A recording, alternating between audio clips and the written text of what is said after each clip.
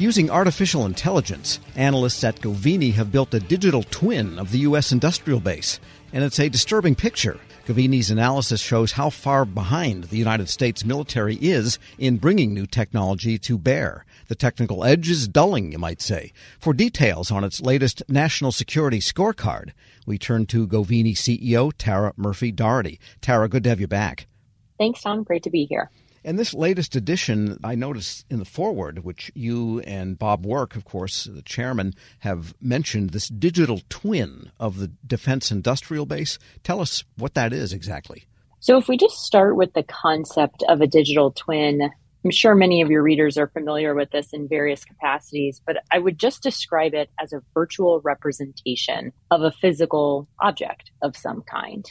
And what we've done in creating a digital twin of the U.S. defense industrial base is map all of the companies, the capabilities, and the capital that flows among them that underpin national security. That's actually a global picture, not just an American one, but it's the best representation from a data-driven perspective of all of those facets of the industrial base, which, as you mentioned in your opening, are absolutely critical to U.S. military competition with China.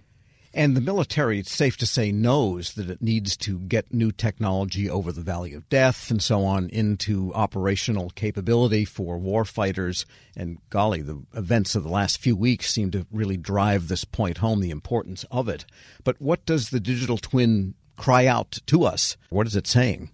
It's saying that acquisition process that you just described, which is how the Department of Defense gets military capabilities to the warfighter eventually, is too slow, it's overly complex, and its burdensome nature is preventing the United States from getting the best capabilities out into the field. I actually think you put it perfectly. The technological edge of the United States is dulling. And what the scorecard highlights out of the digital twin of the industrial base are a range of problem areas that are essentially creating that dulling effect. One would be a gap between strategy and spending. Another would be the fact that our supply chains are replete with Chinese entities, including prohibited ones. And then certainly there's an aspect as well of reduced or unavailable capacity within the industrial base from a production and manufacturing perspective,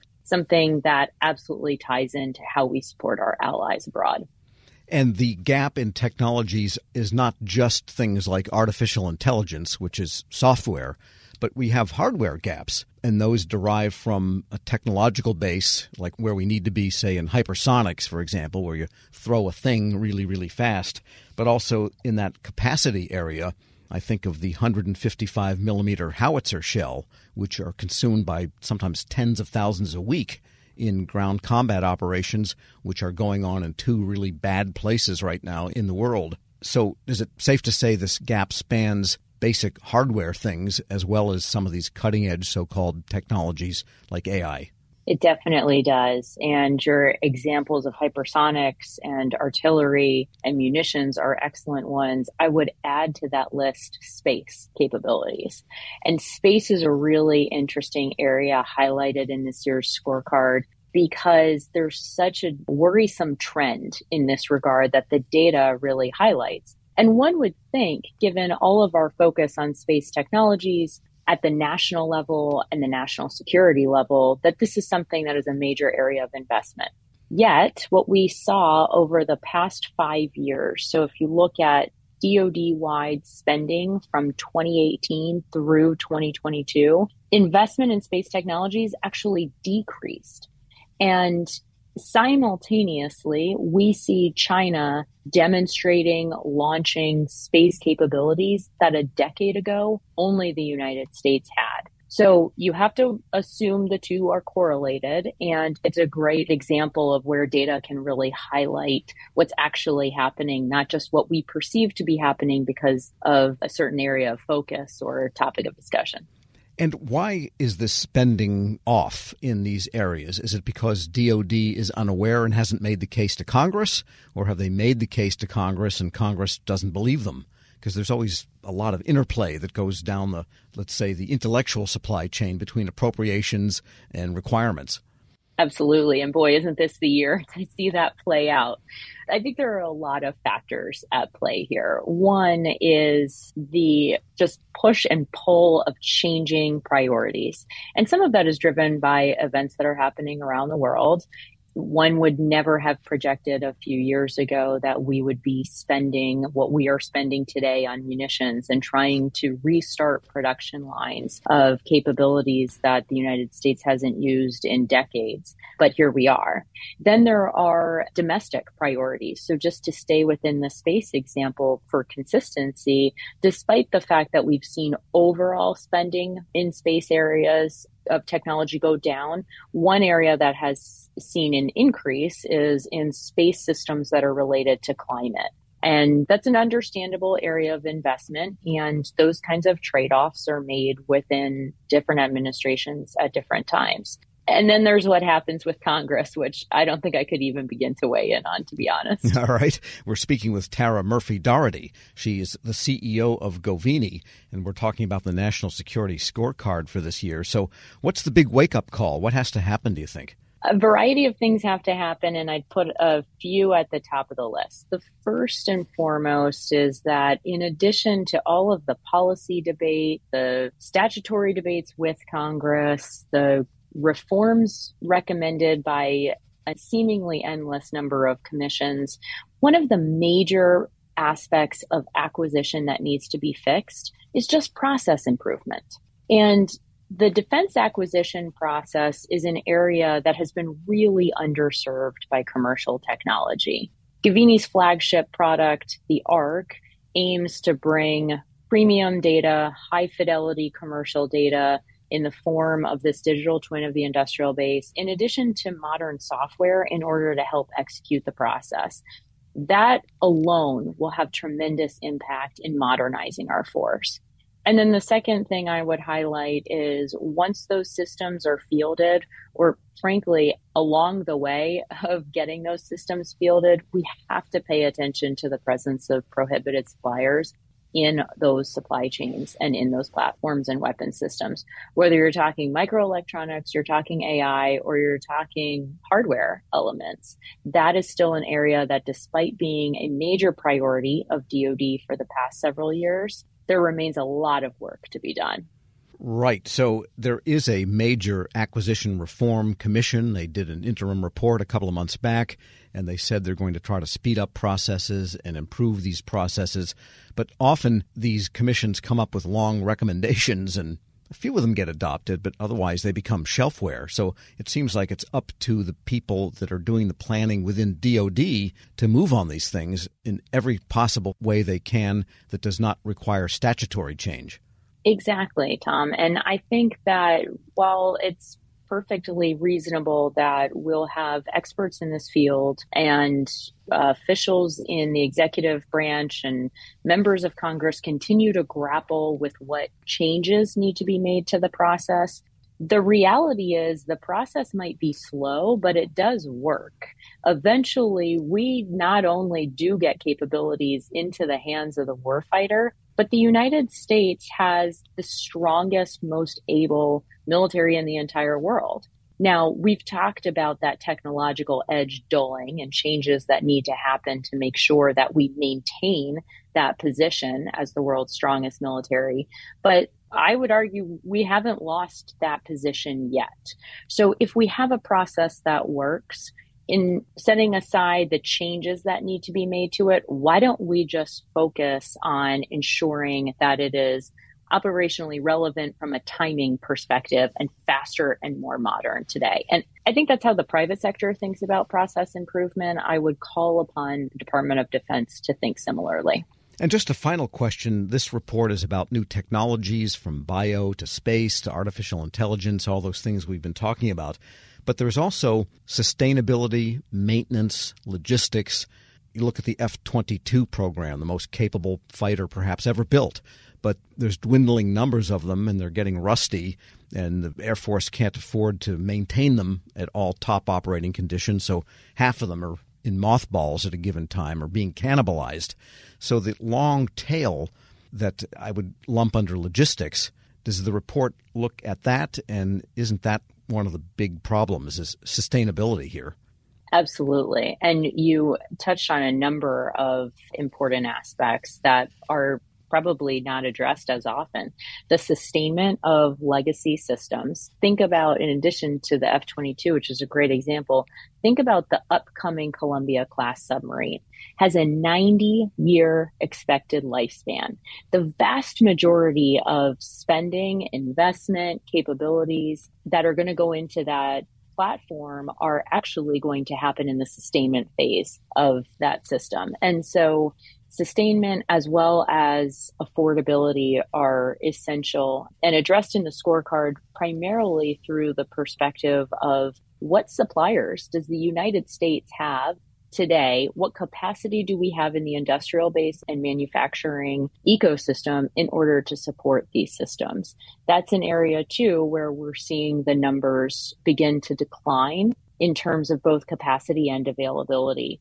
We can address that nationally through initiatives such as additive manufacturing.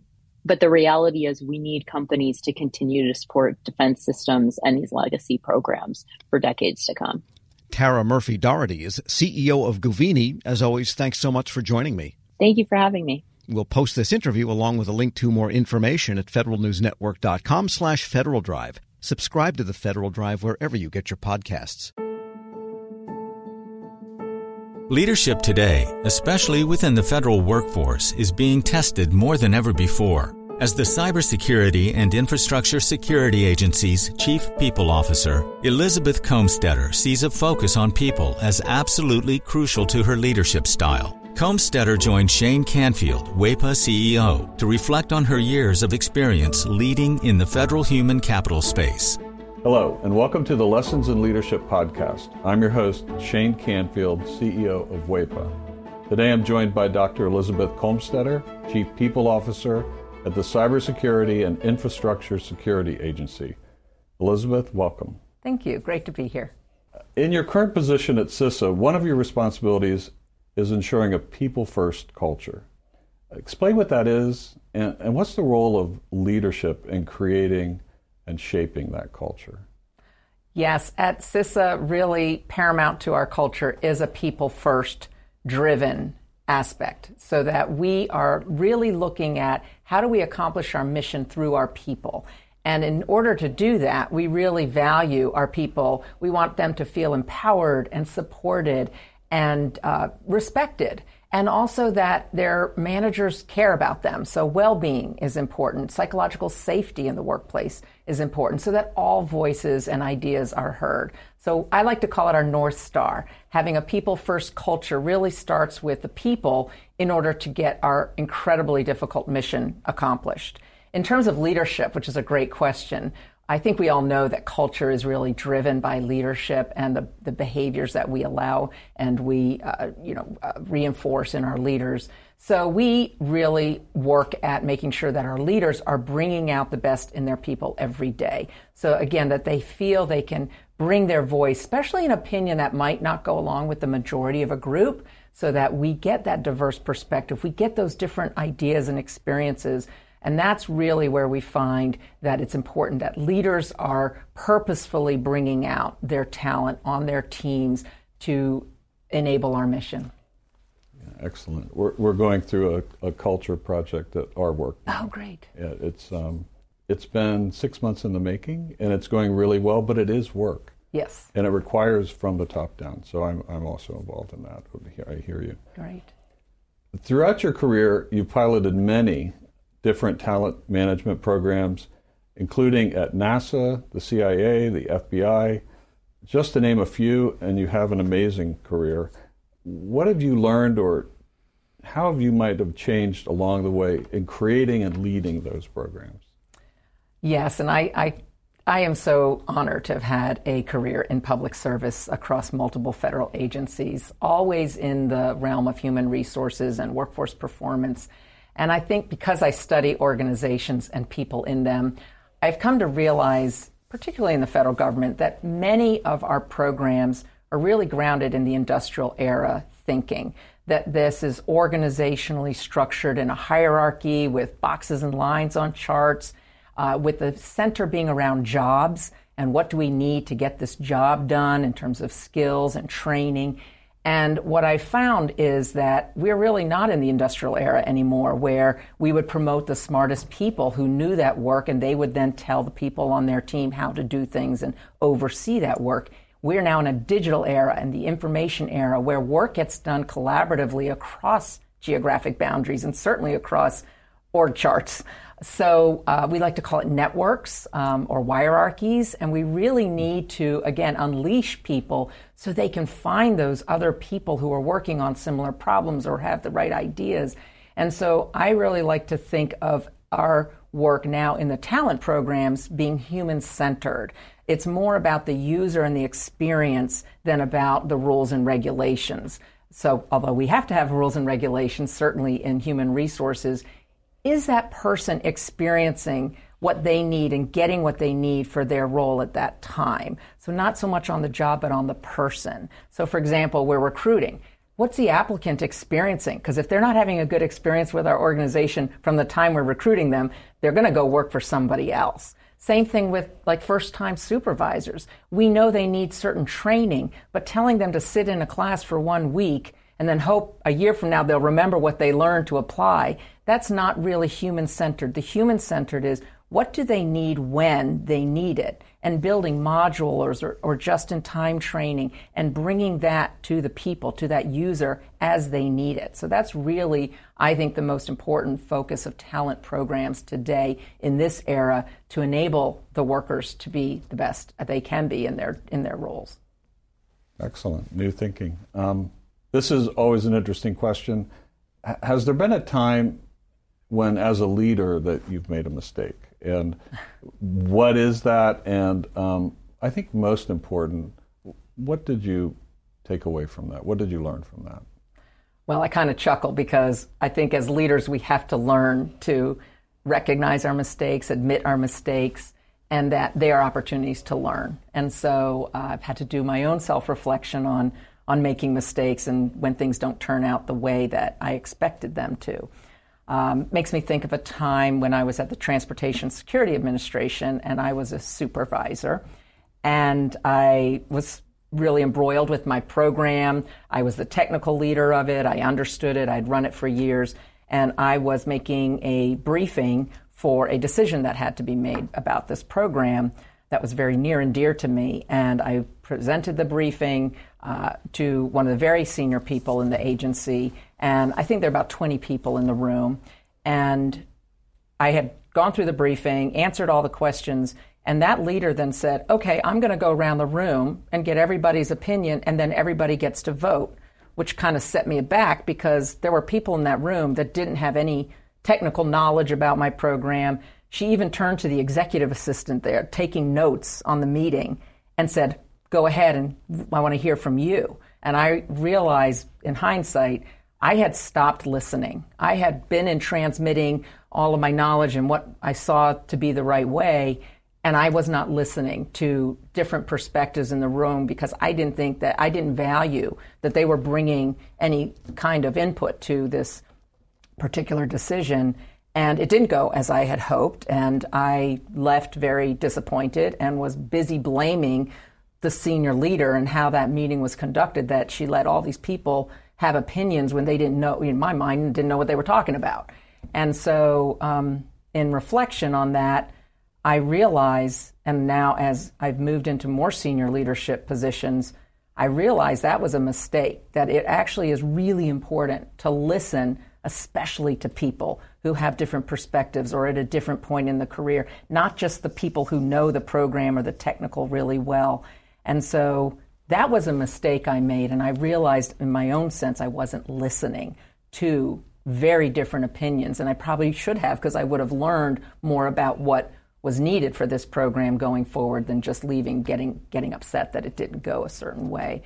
So I've really practiced active listening. I've practiced making sure there's very different people on teams and certainly on committees or councils, that we need early careers, people new to the agency, people who haven't walked in the shoes of the technical workforce, because they're asking questions we need to hear for these programs to be successful. Excellent. Your career in talent management means your work is very closely tied to people. And even your title, Chief People Officer, what does that mean to you to be a leader in the federal system with that focus?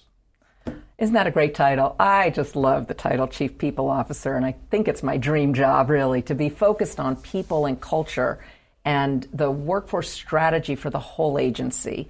And I'm just so excited to be at CISA at this point in time. We're only 4 years young as an agency, so we're really still creating who we're going to become as an agency and what is our culture and what kind of people and talent do we need to be sure we have to be successful.